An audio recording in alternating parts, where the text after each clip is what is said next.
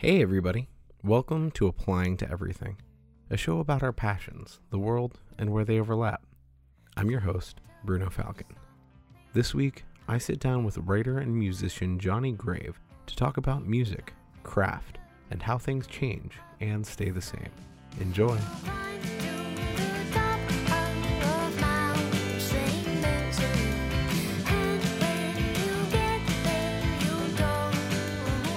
I love recording with people who know how to talk into a microphone. It's not my first rodeo.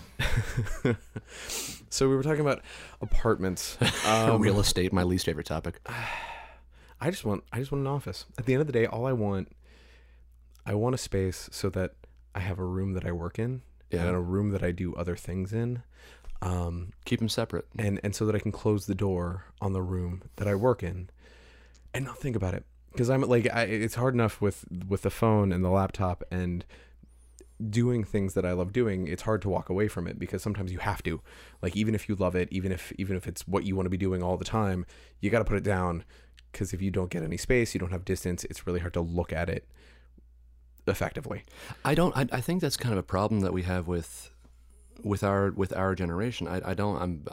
I'll be the last person to point my finger at my own age group and say those goddamn millennials. but to that point, I think that in the wake of things like we were just talking about WeWork office spaces, which are cool. Those are they're elegant, they're beautiful. It's a great way to save space. It's a lot more ecologically sound. It's a cool way of making an office, but the downside is that you can work in our kitchen, you can take your email with you to the coffee shop, you can do your office work from the roof of your building, which is cool, but it doesn't do much for compartmentalizing our day, and that's when you get work that spills over into maintaining a good personal life. That's when you get your job eating into things like taking care of yourself. Mm-hmm. You shouldn't have to be looking at emails for prospective gigs while you're trying to buy granola. You shouldn't have to do that. And I can't think of a more millennial thing to say than that. Mm-hmm. But it still stands. It holds. And yeah. I think that you see some of the reaction to that, all sorts of people in the corporate space talking about burnout culture. Yeah. And there's been plenty of research over the last decade talking about how even working 40 hours a week leads to diminishing returns. And we are in the worst city for it. If you know anyone in DC under the age of 40 who works less than 40 hours a week, they come from money. Yeah, like they don't have to. They don't have to work at all, and right. And there very few of them come to DC. They'll go somewhere else. The city is so highly type A. Well, that's part of I think the identity of DC, and that always has been, is that people don't come to DC for acting jobs. They don't come here for music jobs. They don't come here. Now you're starting to see folks come here for food jobs, mm-hmm. which is really cool. Like that's mm-hmm. like we're seeing a big surge in the food and drink and hospitality scene. Where mm-hmm. there's a new bar opening every weekend. There's a new brewery every month. There's distilleries now. Yeah. If you told me 10 years ago that I could drink whiskey in DC that was made in DC, I would have thought you're nuts. There's no way the city council would have gone for that, and they did. And it's helping the economy. I mean, granted, it's hurting a few demographics as well. It's pushing a lot of folks out of their neighborhoods. Mm-hmm. But people come here for jobs. People come to DC for careers, and usually those careers that they move in here for are fairly high profile and as a result fairly high stress. Mm-hmm. You're talking about government jobs, political appointments, mm-hmm. and those are pretty intense. You're not talking about how many reams of paper you can move. You're not mm-hmm. talking about how many drums of oil you can ship across the Pacific. You're talking about the infrastructure of the country. You're right. talking about the seat of the federal government. And that's some pretty high stress stuff. And I think that the young folks that are making this city move, I think they've got a lot of stress on their shoulders. I think that they've got a lot of responsibility. and it'd be interesting it will be interesting to see how they cope with it. I have hope. I don't think we're going to see a massive burnout of young folks in our age bracket suddenly making an exodus for outside of DC for someplace else. Well, and I also think that, I mean, on the political end, a lot of the positions that younger folks, like, 20s to early 30s fill, end up being cycling positions. You're here for a few years. You're on a campaign. You're at an organization that has offices elsewhere. You're working for a senator. You cycle in and out. Yeah. And then one of the things I've noticed growing more and more common in DC is that talented, intelligent people in the arts are coming here to stay because while it's not as on the pulse in some ways as a New York or an LA, the market isn't as saturated because you don't have as many people vying for all of the acting positions and writing positions and producing positions and grants in DC, and because you're so close to all the people who, in terms of getting grants and finding funding, so close to all the people who provide that in a way that is somewhat less tapped, they stay. Like the actors and musicians I know who are in DC aren't going anywhere because you can get to New York, you can get to Philly, you can get up to Baltimore, where there are strong theater scenes as well, and it's cheaper and it's a whole lot easier to find work in all of those places, let alone here in the city. I disagree. I think there's a lot of work there is a lot of work to be had in DC, but you have to know the channels for it. You have to it's still, I do think there is not nearly as much market saturation for things like music or things like theater or let's just say entertainment. I don't think there's nearly as much saturation in DC as there are in larger towns like, let's say, Nashville, Austin, New York, Los Angeles, Las Vegas. Those are entertainment cities. Those are right. You in those towns you put on a suit to go see a show. Whereas in this town, let's go put on a tie to go watch Christmas Carol at Ford's Theater, the spot where Lincoln was shot. And that's it's not a terribly inspiring thing. Although that being said, that is a great production, and that's the cool ticket every year. Like that's like if you want to really impress your girl. Actually, no, you want to impress your girl's parents. Get them all tickets to Christmas Carol in December at Ford's Theater. It's a great show. But that being said, I think what's great for somebody like me living in DC is that it allows me to be a lot more specialized. It allows me to really focus on something that I care about because there's not really a market for it here, or rather because there's much of a market here for it. I don't have that many competitors. There's not a whole lot of folks that are playing blues. There's not a whole lot of folks that are playing music from the 1920s and 30s in DC. There's not a whole lot of those folks in the country anyway. But let's I think you're going to find a lot more folks that play the same kind of songs that I play in towns like Nashville. Right. Here in DC, it's pretty few and far between. So I can eke out a living playing at bars, playing at clubs, playing private events. And be able to pay rent that way. And I've got a good community backing me up. There's a lot of musicians that don't play what I play, but play something similar to it, or similarly enthusiastic about what they're playing. And you get to make that's how great scenes happen. That's how great music communities begin. That's how it was for the go-go scene. That's how it was for the hardcore scene. That's how it was for the jazz scene back in the 30s and 40s when Ellington was here. It starts as a community and develops into a scene. And I think the next cool scene for DC, whatever that winds up being, I think that's only like 10 years away. I think we're going to see a resurgence of that. But the other great part about living here and working here as an artist, as a musician, as a guitar player, as a blues guitar player, playing something that's very specific, and not really delving too much outside of that, it's geographic. I'm 4 hours away from anything. If I go 4 hours south, I'm in Virginia Beach. I'm in Norfolk. If I go 4 hours south and slightly west, I'm in Blacksburg, Virginia, or Harrisonburg, Virginia, in mountain college towns. If I go 4 hours north, if I go 2.5 hours north, I'm in Philadelphia. If I go 4 hours north, I'm in New York. I'm in Brooklyn. I'm in the Bronx, I play there once a month. And then if you go 4 hours outside of either one of those places, 4 hours outside of New York, that's Boston. 4 hours outside of 4 hours outside of New York, that's Toronto. Yeah.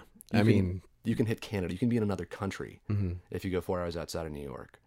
4 hours outside of Blacksburg, you can go to Knoxville, Tennessee. Yeah. And that's I think DC is a great home base for somebody like me. I tour a lot. I tour 2 weeks at a clip, doing that 3-4 times a year. And living in DC is great for that because I get to manage. I'm not doing 6-hour drives every day. Right. I'm doing like 3.5, maybe 4-hour drives. Much better on the Constitution. Yeah, for sure. And I mean, no one's going to argue that DC's an inexpensive city to live in. Oh God. It is a whole lot more cost effective if you're going to do something like own a car, or if you need a space to store equipment, or like it has the benefit of rehearsal spaces. Like it's not Philadelphia, although who knows how long that's going to last.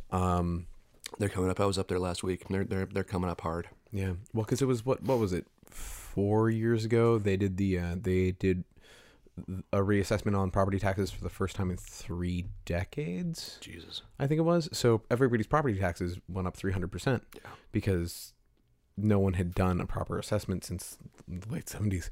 And so, of course, but they're doing that because it means development contracts are now way more valuable. Like the value to the city goes up exponentially, which is, we'll see what that does to the punk scene up there. That's what I was going to say. I don't think they're the punk or DIY garage scene up there is going to go anywhere. Although it is, and that scene is that's not a loose confederation of musicians. That's a scene. Yeah. Like that's a community up there. They're doing some great work. I played a So Far Sounds show about a week ago. And they're doing some great work, but right down the street from this converted firehouse where I was playing, there's this behemoth apartment building that's getting gutted and then renovated into luxury apartments. And once those units start selling, there's going to be 3 or 4 more other buildings, and then within about 10-15 years, you're going to look at a completely different side of Philadelphia. This is Fishtown we're talking about. Yep. This is not we're not talking about like some neighborhood of quaint little row houses just outside of City Hall. No, this is a thoroughly historically working class neighborhood. It's fucking North Philly. That's about to turn into luxury condos. Yeah. It's horrifying. It's scary as a musician. It's terrifying, but there's some great towns all over the country, man, that are doing good work and that are. I travel a lot and I get to see a lot of great places. Indianapolis, Indianapolis. When you go out there, look up a guy named Josh Powell, and he and a bunch of his friends are doing some solid work, putting on great shows, bringing bands in from all over the country, bringing blues guitar players from Washington D.C. into some of their shows. I don't think the capability of a scene will ever truly die out. I think there's always going to be a space for it, but it's getting harder and harder. We're really having to look under some rocks and stones right now. Yeah, especially yeah.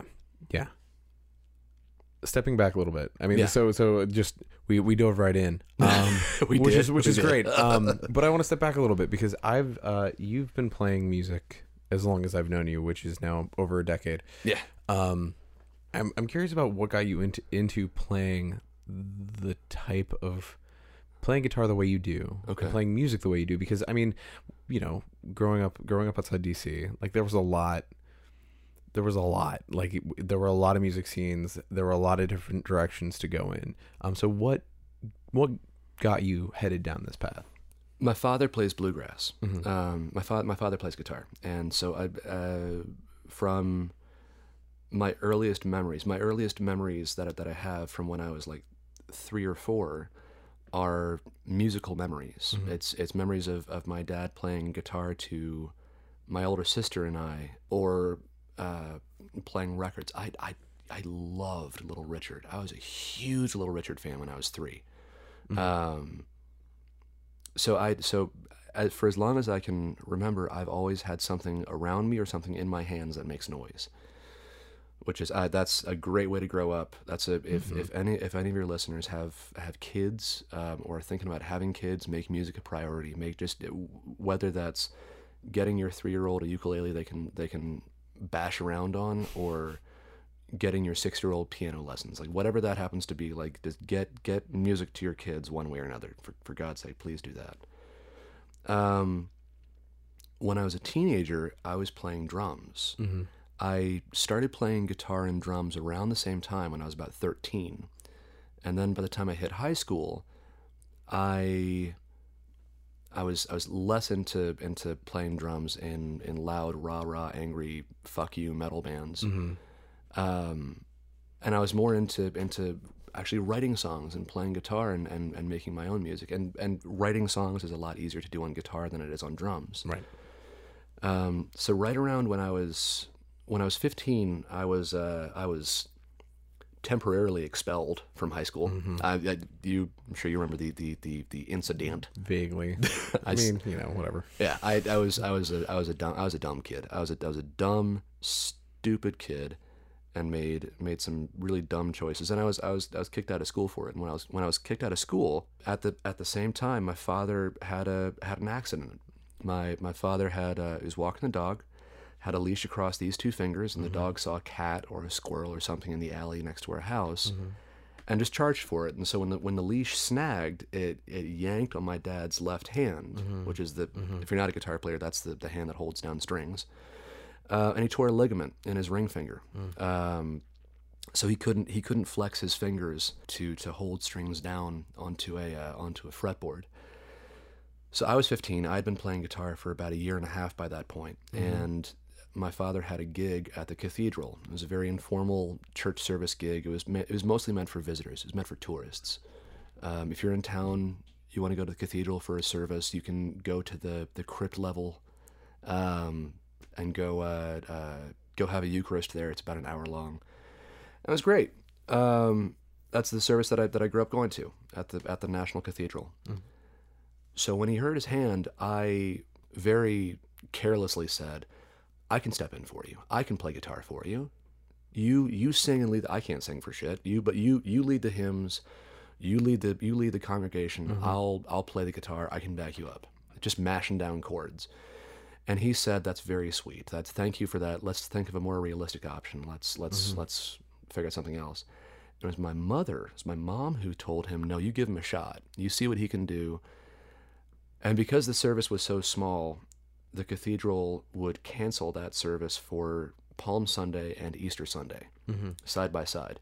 They would cancel the downstairs service because the upstairs services were so huge. They needed all the hands they could get. So I had 3 weeks. He ripped his ligament the Sunday before Palm Sunday. So I had 3 full weeks. To go from like beginner to intermediate playing capability, and he whooped my ass up and down that fretboard for 3 weeks. While I was kicked out of school, I had all the time in the world to do this, but it wasn't a fun thing. It wasn't like, let's noodle around and play some chords. No, it was okay. If you want to work on being a professional musician, like let's start with practicing. Let's start with getting you an hour worth of practice every day. And because I was kicked out of school, I was able to do that. So over that spring and then the summer after that, I was playing with him every Sunday, and I really got into guitar. I loved guitar. I fell in love with the instrument. But it was bluegrass. That wasn't what I was interested in doing. That was his thing. That wasn't my thing, and I hadn't really found my thing yet until he gave me a copy of a CD that had Blind Willie Johnson on it. And from there it was okay. Well, who's this guy? Who's that? Who's Mississippi John Hurt? Who's Robert Johnson? Who are these old blues players that are effectively the foundation of American popular music? and getting into the nitty gritty of their playing styles, getting into the ins and outs of finger picking, slide guitar, learning how to make as many sounds come out of one instrument as possible, and sing and tap your feet while you do it, because the guys that originated this kind of music couldn't afford a band, or they weren't around folks that knew how to play other instruments, so they had to make it themselves. So that's I right around when I was 15, 16. That's when I really got into blues, into that kind of playing, and then by the time I was 17, 19, I was playing gigs with that kind of music. Did listening to those guys and thinking about the work that they did and the way that they played get you interested in the structure of the instrument and what it was to dig into guitars, or was that just sort of more of a job that you picked up down the road? About half and half. Okay. I think because that actually, believe it or not, that interest or that passion for the guitar itself, not for playing guitar, but just for the guitar, for that inanimate object. I think that's always been there. I'm pretty sure, because as I said, all those early memories are musical. Right. And about, I want to say 7-8 times out of 10, it was directly related to guitar, and the majority of those memories were also really positive memories, really happy memories. Guitar made me happy. I remember thinking that as early as like 4 or 5. Guitar, the sound that a guitar makes me happy, or makes me at peace, or can energize me, or it can elicit an emotional response. And that's any instrument, but for me, guitar really spoke to me. And I guess it was when I was like 13, I discovered that if it elicits a reaction from me, it can elicit a reaction from somebody else. So that's I think I fell in love with how a guitar works around the same time, and I didn't get to really work on guitars until I was about 19. But I was fascinated with instruments. My father had a couple luthier friends. Larry Seifel, who worked in Southern Maryland, he did all the pearl inlay work for Martin and for Paul Reed Smith. He did in the Smithsonian Museum of American History, there's a beautiful Paul Reed Smith guitar of a dragon breathing fire up the neck. It's gorgeous.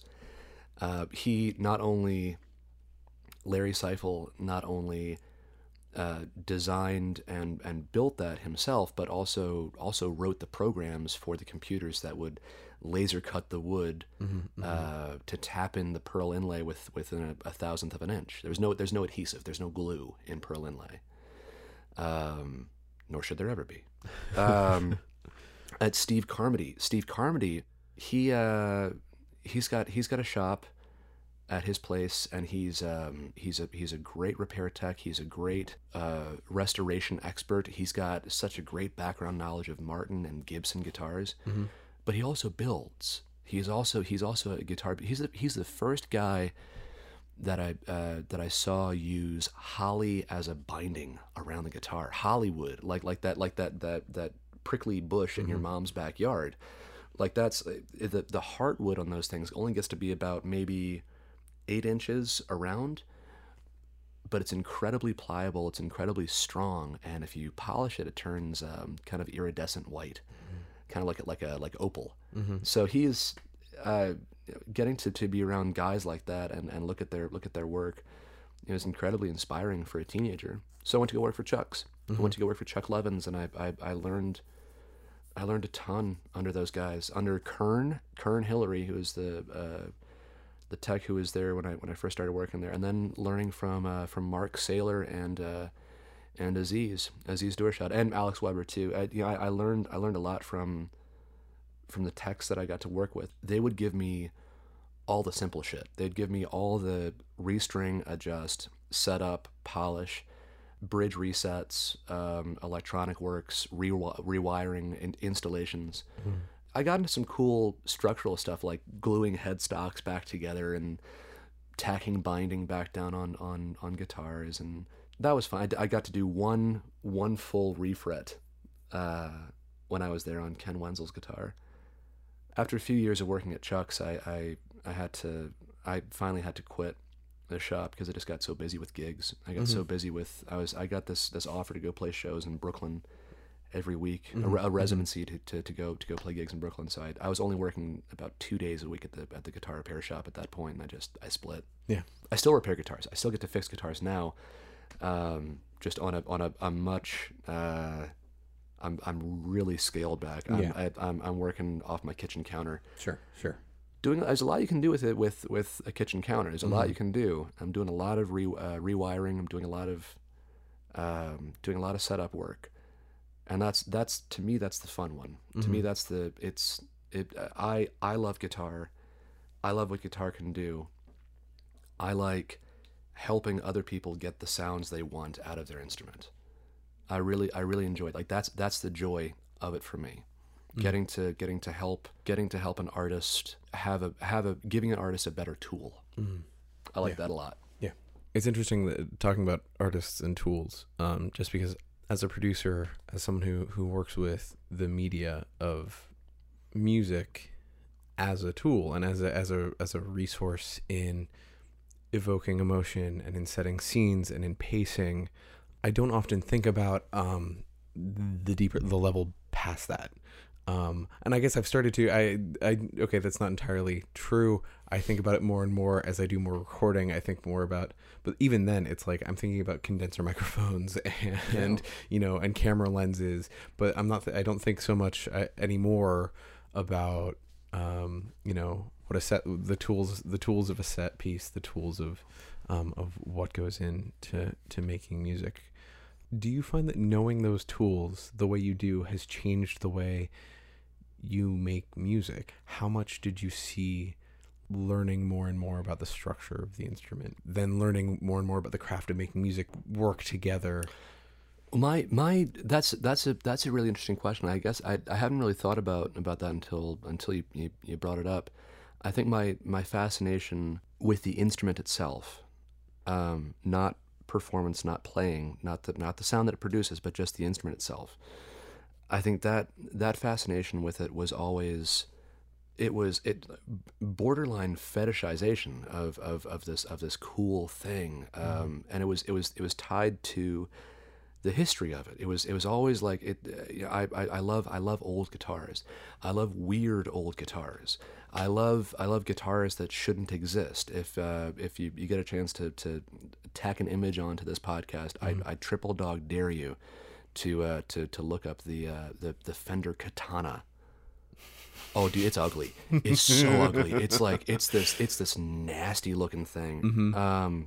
I love hearing about the mistakes that mass market guitar manufacturers made over the years.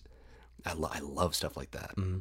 It's the same, and you see the same kind of thing with guys that are obsessed with anything, cars, cameras, baseball stuff like that. Like there's all kinds of, everybody's got their one weird little obsessive fascination with.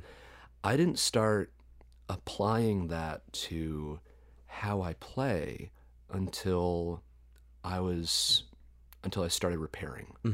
I didn't start using my knowledge, my background knowledge of history of guitars, or the knowledge of how they're built until I started repairing stuff. Because at that point I could make the guitars work for me. Right. I'm no longer trying to coax sounds out of an instrument. I'm allowing the instrument to speak on its own, and to really access the voice of that guitar. So a good example of that is the guitar that I built early this year. After 10 years, I'm 29 at the time of this interview. I'm 29, and I've been repairing guitars for 10 years. After a decade of fixing other people's broken shit, I finally built a guitar just for myself that is it's what I've always wanted. It's all the components that I've always wanted to have working together. And the sound that I'm working with right now, that the sounds that it produces, this is the first time that I've played clean in my whole career. I'm barely using any overdrive at all on this instrument because I really enjoy. I'm not trying to play as loud as possible. I'm not trying to play with as much fuzz, overdrive, and aggression as I can. I'm trying to play something intricate, something unique, something that's fun. I'm trying to hit all the fun points, but letting the guitar speak for itself. Just letting the guitar breathe a little bit. And that goes for some of the acoustic stuff too. I've really had to. I've gotten to a point now where my hands are starting to get a little crampy when I wake up in the morning. I'm getting a little. I'm getting some ligament and tendon pops, which is fine. I'm not worried about it. I'm terrified, honestly. I'm scared. I'm scared shitless. Like these are my money makers right here. These are my hands. These are what I need to continue paying rent on time. But all that those fears aside, I now get to play with an instrument. Right. I now get to bounce ideas off my guitar and hearing what comes back. It's really fun. Yeah, I can only imagine. The point of contact that I have with that type of relationship is with like books. Like I feel like that's the relationship I have with Plato or with Heidegger is closer, like the closest thing I can come to with that, where it's like it's this push and pull of what resonates, what harmonizes, what feels true. I think from a production standpoint, I think from audio production, just looking at that alone, I think the really innovative engineers, the really crazy ones, are they're just that. They're just a little bit nuts. They're just a little bit crazy. Yeah. To really make something special work. And I mean, looking at guys like I'm pretty sure his name was Roland Emmerich. I'm pretty sure that's the name of the guy who he was the 19-year-old recording engineer working at EMI Studios for Abbey Road. John Lennon didn't want to do a second vocal take for Tomorrow Never Knows. Which was the first song the Beatles recorded for Revolver in '65. They recorded it in '65. It was released in '66, and this was coming right off the heels of Rubber Soul. Lennon didn't want to do a second vocal take, which was standard practice at the time to just beef up the vocals. The only trouble was that at the time in the mid '60s, they didn't have the software or the recording gear that we have now. So if you had to do a second vocal take, you had to match your own pitch, you had to match your own breath, mic distance, how much you tilt your head when you speak into the can, how much your body moves as you're going around the microphone. And looking at the changes in the room, so all those play a distinct role in the overall sound and how a song sounds. And Lennon didn't want to do a vocal take because it was too much work. He just didn't want to do it. He was getting fussy about it. And he was like, I just don't want to do a second vocal take. Find a way to make it work without me having to like sing that same part again because it was too hard. And this engineer he took 2 tape decks home, and he found a way to play the recording, and then have the second tape deck record what was being played, but record it at a slightly delayed rate. No pitch modulation, no volume modulation, nothing. It was the same sound, but it was a slight delay on it, so it sounds like there's 2 voices. It sounds like there's 2 people in the room. and it worked. And that goes down as the very first time that the first use of ADT, artificial double tracking. I think is the acronym there. ADT, and that's now a standard plugin for Pro Tools. Yeah. And it's all because some 19-year-old kid stole equipment from the studio, took it home with him, and said, "I wonder if this works." Yeah. And you're always going to have the crazy ones, whether you're looking at a guy like Nikola Tesla, looking at how electricity could move through the air, or looking at a guy, a crazy South African billionaire like Elon Musk, figuring out how to land rockets, how to not just launch a rocket. Like that's amazing. Like that's like you can make something not just go boom, but go up. That's cool. That's really spectacular. But landing it? Are you shitting me? Well, and then you have kids. Then you have these brilliant kids in sub-Saharan Africa, like building wind turbines out of scrap and out of scrap and whatever code they can put together, or whatever equipment they can put together. I think like I'm thoroughly spoiled. I don't have to like if I want to make a movie, I can do it on my laptop. On your laptop? Are you shitting me? You can do it on your phone. Well, no, I mean, okay, you can. You're right. You can make a movie on your phone. I just don't want to. Oh yeah, that's obviously it would take a lot of work. It would take some peripheral accessories, but the point still stands. I'm speaking to our listeners right now. All 10 of them. That's a little bit generous, but I think the device that you're listening to this podcast on right now has more filmmaking technology than George Lucas had when he shot Star Wars. If you're listening to this on a new iPhone, it might have more filmmaking technology than when he shot Episode 2 of Star Wars. No, really? Yeah, for sure. Well, I mean, because here's the thing: like, you can shoot. That's amazing. Well, cell phones 5 years ago had enough processing power to send somebody to the moon. On my iPhone, I can shoot better quality photos than I could. I mean, like, nothing will trump film, but like my first DSLR, it's a great little camera. But 2 megapixels. No, I mean, like it's like it shoots raw, like it shoots full raw, and it's great. It's a great little camera, but it's, and it'll get a better picture if I take the time, and if I put in the energy to like do the thing, and like I love shooting it. But now that I can shoot depth of field on the thing in my pocket and then post it to Instagram in all of 10 seconds, #NoFilter, it's absurd, and I think that I am really hopeful that there are people out there still making interesting art. Like, there are people out there still like making not just finding finding challenges. Yeah, exactly. And I think I think one of the things we're gonna see. One of the things that will never truly go away is the art of the one shot.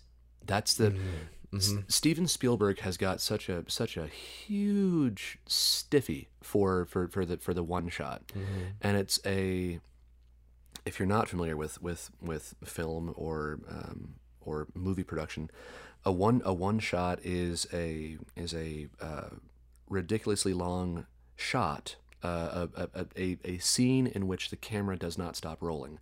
They don't cut from one camera to another. It's just one shot. Yep.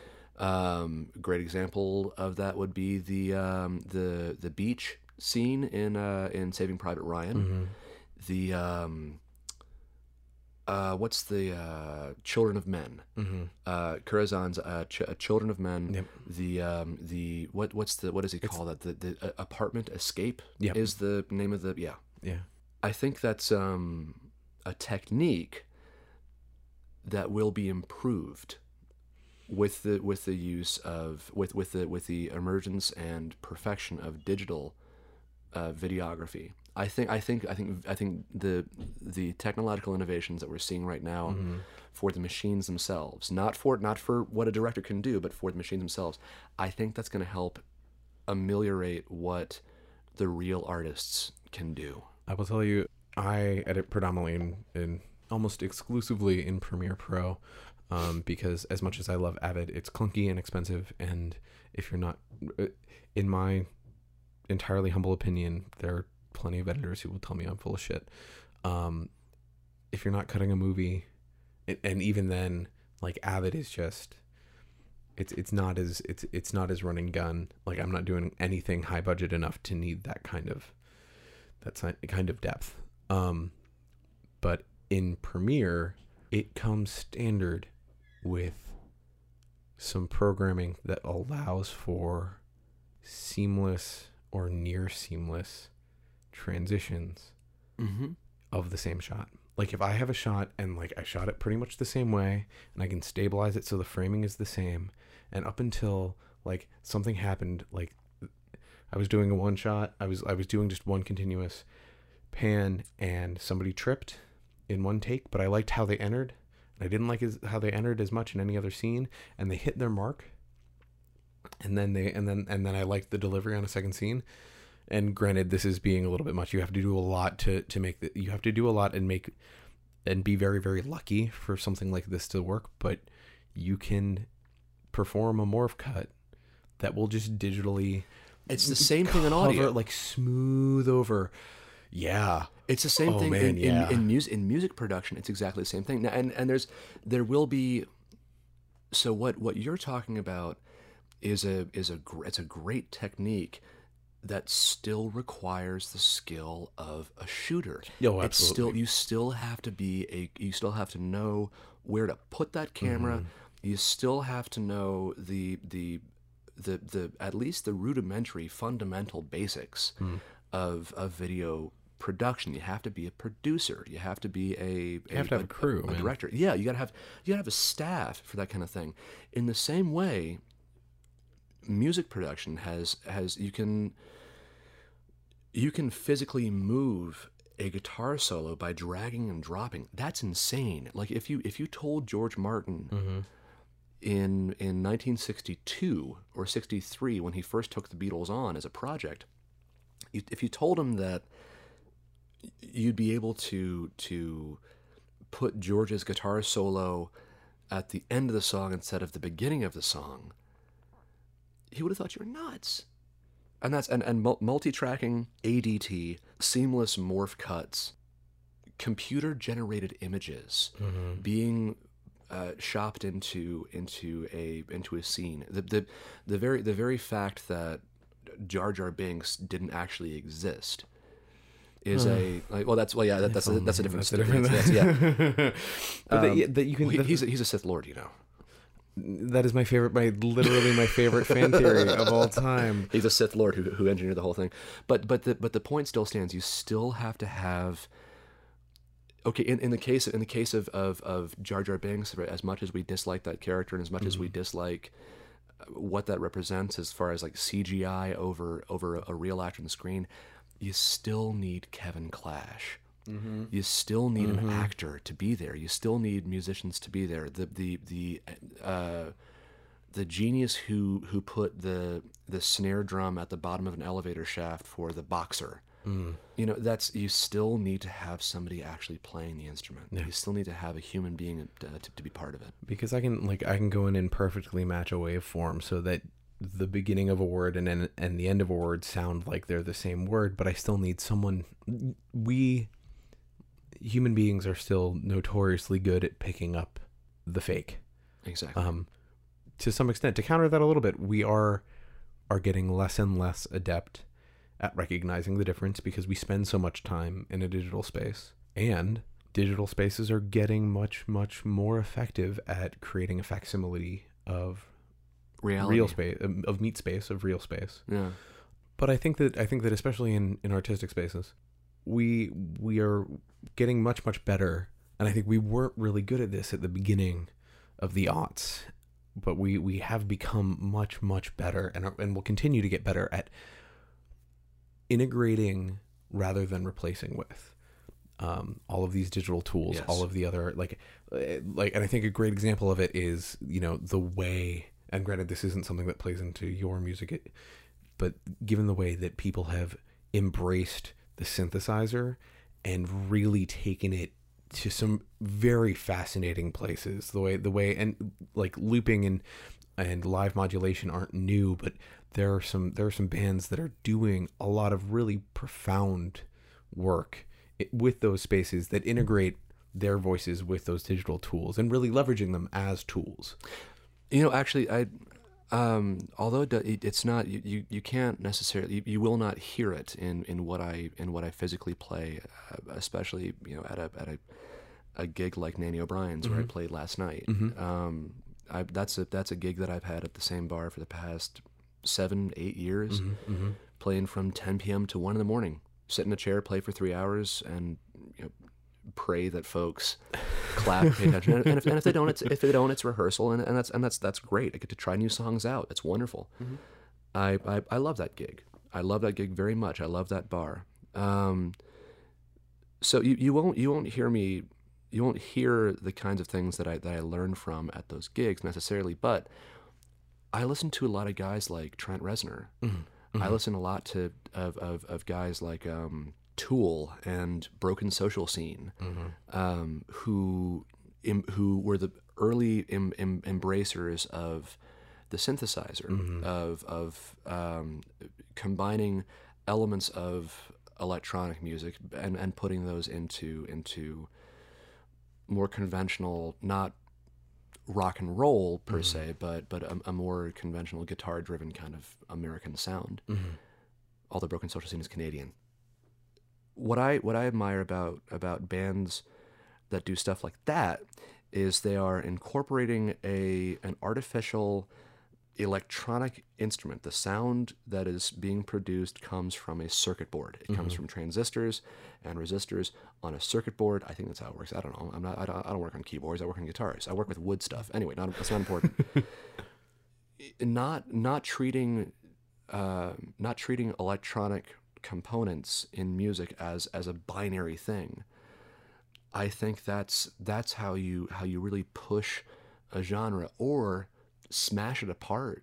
Like best example I can give you of genre breaking is Gorillaz. Oh, for sure. Oh yeah. That's the album that came out this summer, Humans. On my first tour this year, on the late May to early June tour. Yeah. I only listened to 2 albums more than once. I drive a lot, and I try to listen to albums all the way through, and I try not to repeat stuff. I try to have as much music as possible and listen to a broad scope of stuff. There's only 2 records that I listen to more than once, and Gorillaz' Humans was one of those. Just amazing album. Not one track has a weak link collaborator. Not one. Every one of those has somebody else's voice on it, which in a way kind of deteriorates that happy-go-lucky cartoonish sound they developed in the early 2000s. Sure. Yeah. But that's the point. You should destroy that. You should climb on top of that and find higher ground and find new stuff and make new art. That's the whole point. That's why we're here, man. Right. And that's what growth, I mean, that's one of the things that's what growth looks like. When I think about all of the best albums, all of like my top 20 albums of the last decade, all of them, especially if like there are repeat bands that show up, took a twist and did something new. And took so you mentioned Tool a little bit ago, which is, I mean, this year, I know we've been saying that for the last 5 years, but this year there's gonna be a new album. There's totally gonna they're done making new music. It's just never gonna happen. Dude, they're in their 50s. They've got lives. They've got babies. He's got a vineyard to run, and they're just doing their thing. Yeah, they're all living. I'm assuming they're all living very fulfilled lives, and when they do get together to play, they're playing amazing arena shows that look great, that sound great. They're not dealing with shitty sound systems. They're not dealing with rooms that aren't built for live music. Yeah. They're playing some really great spaces, and Adam Jones gets to design some posters and draw some stuff. Yep. It's it's fun. They're having fun with it, and you know what, they put out some amazing material when they were a super active band. Mm-hmm. They garnered a great following, and they worked their asses off. Mm-hmm. They worked their asses off at playing shitty clubs, getting paid dirt, and packing it all into a van and then going to the next show. Those guys worked their asses up. If they want to take a step back and like take 15 years between albums now, fine. Yeah. Absolutely fine. I'm not angry about it at all. And I think so. I always struggled with 10,000 Days, especially like the second half of 10,000 Days just gets weird. And it's not, the thing is, it's not bad. Like it's by no measure is it a bad album. And I have to give it a lot of credit because like Lateralus is what it is. It has this arc. I think it's very tight. Mm-hmm. They kept it like it's very, very much them, but I think it's a whole lot cleaner than Undertow. And I think that in 10,000 Days, they took a big risk by saying, we're just gonna give you this thing, and it's weird and it's different, multi-sensory, the ocular effect with the CD packaging that won a Grammy. And it's just and no matter what the music does, no matter whether you think it's the best album ever or it's totally passable, it took that risk and internally was like this structure for let's dismantle the thing that we've already done, where there are a lot of bands when you get to that level, like when you've already put out as much good and successful music as Tool had at that point, they could have given us another album that was more of the same and it would have been gangbusters. Everybody would have been into it on the consumer level, on the artistic level, and from the creative standpoint, there would have been plenty of criticism. But if you want to cash in on a thing, you can cash in on the thing. So I think they did. I think they, well, I mean, the way in which, and this is the beauty of playing music for a living in the 21st century. There's a lot of ways you can go with that. I think they did cash in on it, but they didn't cash in on that concept or that way of producing music. I don't think they really moved on that by producing something else. I think they moved on that. They cashed in on that idea with the live show. If I'm not mistaken, I think they toured for a year and a half on that album, which is like that's what nearly killed Radiohead.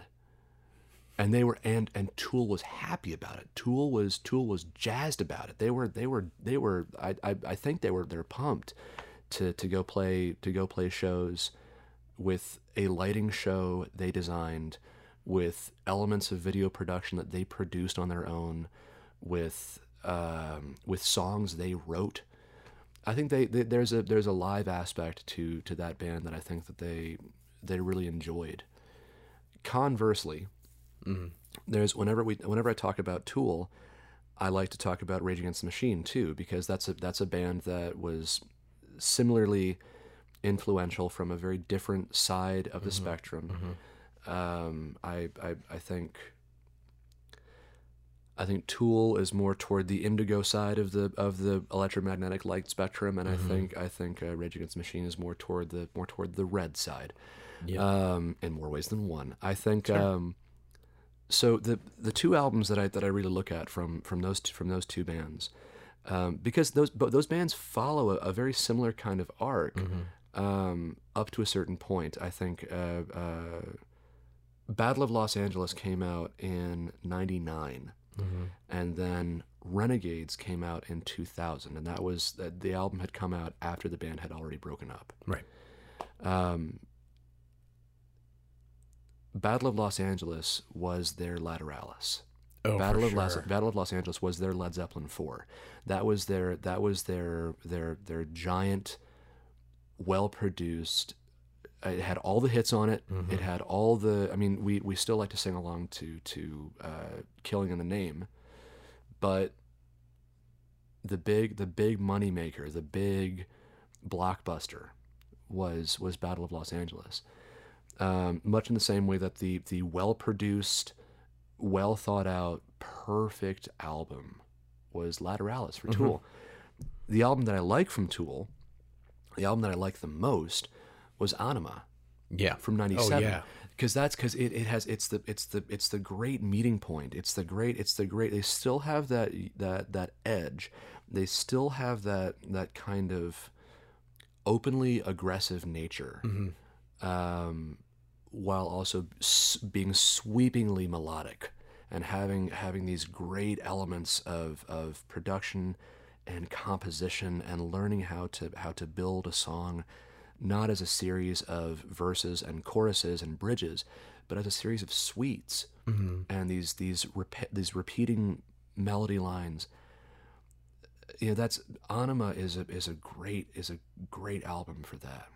I think that's a really fun Tool album, and I enjoy listening to that one all the way through, more so than I enjoyed listening to Lateralis. I think for Rage Against the Machine, their Anima was Evil Empire. I was just about to say, yeah, because that's 96. They finally they had a great record that audio engineers still, if there's any engineers listening to this, you ever want to test out your studio monitors, you ever want to get a good sense of how well your space is, throw on the debut Rage Against the Machine album, their self-titled debut. Do that and test your speakers out on that. That is a perfectly produced album. That is a beautifully engineered and produced record. But Evil Empire, the songwriting got better, the material got better. They tried new ideas out. Tom Morello explored what exactly you can do with a guitar. It wasn't kitsch anymore. It wasn't a gimmick. It was really jumping off the deep end. And then by Battle of Los Angeles, he had fine-tuned all the exploration stuff that he had touched on and developed it into something much cleaner. Yeah. But yeah, Evil Empire, that is a 11-track long, 35-minute long, 36-minute long album. That is still my favorite from that band. I haven't gone back to Rage Against the Machine in a while, and I think part of it's because I've just been exploring a whole bunch of different spaces. It's been a while since I've come back and listened to Rage Against the Machine, Tool, Red Hot Chili Peppers, early Queens of the Stone Age. Like, just go back and dig out the old classics. Oh, hell yeah. Just because it's been ages. I always, and I think this says a lot more about me than anything else, I always was really into A Perfect Circle, and I think, absolutely. But I was always, and I think it came down to A Perfect Circle did Tool in a way that was much more thinky, and much more digestible. It's a much more accessible band. But man, it was A Perfect Circle. For me was that's another group that I learned a lot from, in terms of songwriting, in terms of melody and songwriting and lyrics and composition, because I think the team of Maynard and Billy Howardell, and I think that's that it comes out in the material that A Perfect Circle produced. And a lot of it is still Billy. A lot of it is a guitar player who came up in the 1980s, and that sound is still there. That's a sound that was written off as and dismissed as dated, right, and out of touch with contemporary music. In the mid 2000s, when A Perfect Circle was at their zenith. But I really think that the team of, and it goes back to gear and production versus the human beings in the room. Right. I think a dynamic duo of singer and songwriter and composer, that relationship will always be somewhere in popular music. That's always going to be a part of what we listen to, whether that's through advertisement, movie soundtracks, or through, I don't know who's still putting out albums these days, but through albums. And I think that, bringing it a little bit further around, one thing that I've been thinking about since you mentioned Nine Inch Nails, that I just cannot remember. Johnny Cash did a beautiful cover of Hurt. Hurt. Thank you. That was going to kill me. But I think but Johnny Cash did this amazing cover of Hurt that if that does not immediately pop into your head the second I say that, go find it on the internet and listen to it, because you will cry, and it is phenomenal. Don't watch the video; you're gonna bawl your eyes out. It is such he that was the album that he put that on was an album of covers, and the series was called American. It was produced by Rick Rubin, who of Nothing Records fame, somebody who worked with Beastie Boys, somebody who worked with Marilyn Manson, System of a Down, for God's sake, and then he goes to work with Johnny Cash. That's a bit of a jump. That's a bit of a leap. Yeah. So the album that was put out was a ton of covers, and it's not just Hurt, which is a great song. There's also Won't Back Down from Tom Petty. He does a great version of Rusty Cage from Soundgarden, which is it is just there's something furious and innately cool about Johnny Cash singing I'm gonna break my rusty cage and run. That's it. Yeah, I still get goosebumps when I hear that. But you still need a great song. You still need a great song for that. When I hear Johnny Cash covering Hurt, and then I listen to the original recording of Hurt, I can hear I can hear the through line of Cash's discography, like carrying through the original track and then into his cover. Like if you're looking for it, you can see the past influencing the present, influencing the past in a really fascinating way that I think music does very effectively, and in some ways much more subtly than things like film and television, where you see the homage, you get the reference, but those references, I think, in my experience of music, end up carrying a different kind of weight and are much more. Oh well, I think that's I agree, but I don't think that's I don't think that is specific to music. I think that I think there's all kinds of, and God, what a great town we live in for it, because I think there's all kinds of multisensory forms of artistic expression. Wow. Jesus, that's a mouthful. That's sure, let's just say art. Yeah. I think there's a lot of aspects that cross over.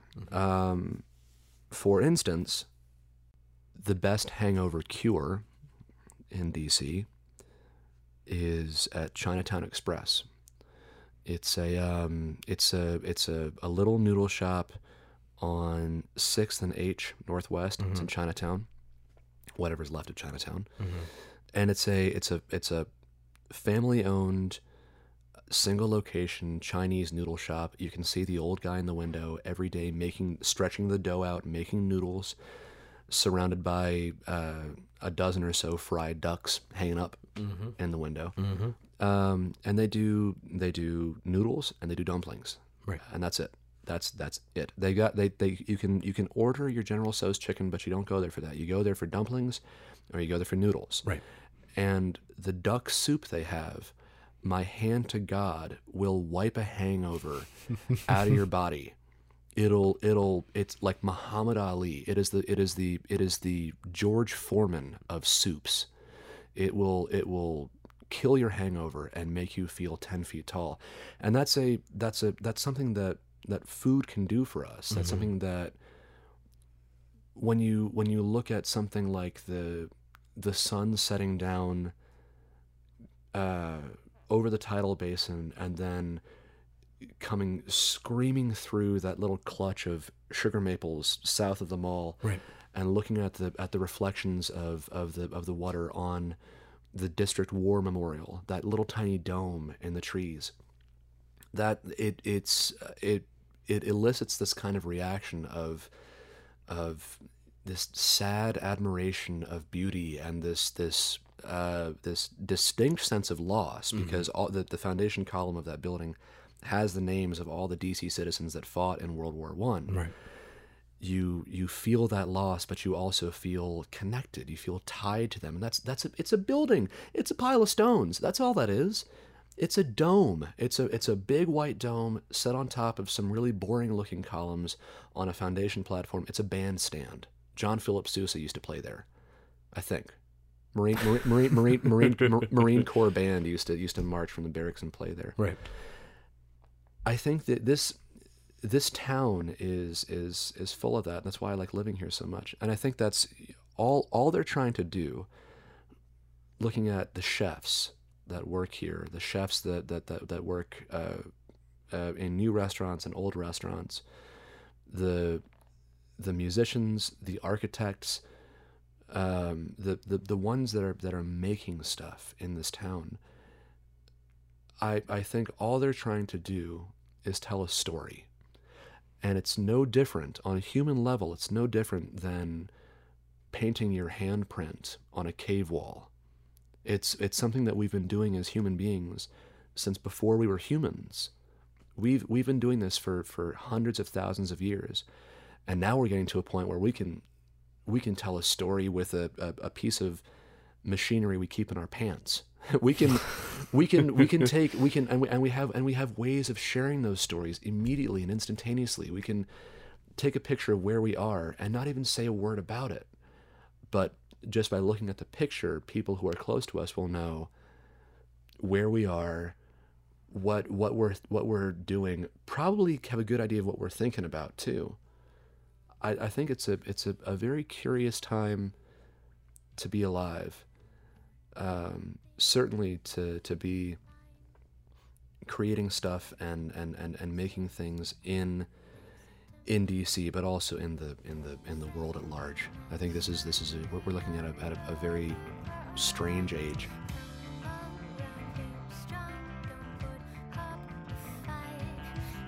That's our episode. Hope you enjoyed it. You can find out more about Johnny at applyingtoeverything.xyz/guests or at johnnygrave.com. You can follow Johnny on Facebook, Twitter, and Instagram at Johnny Grave. If you're looking to see him play, which you should, Johnny Grave will spend the month of November playing a multitude of hometown gigs, and exactly one gig in the Bronx.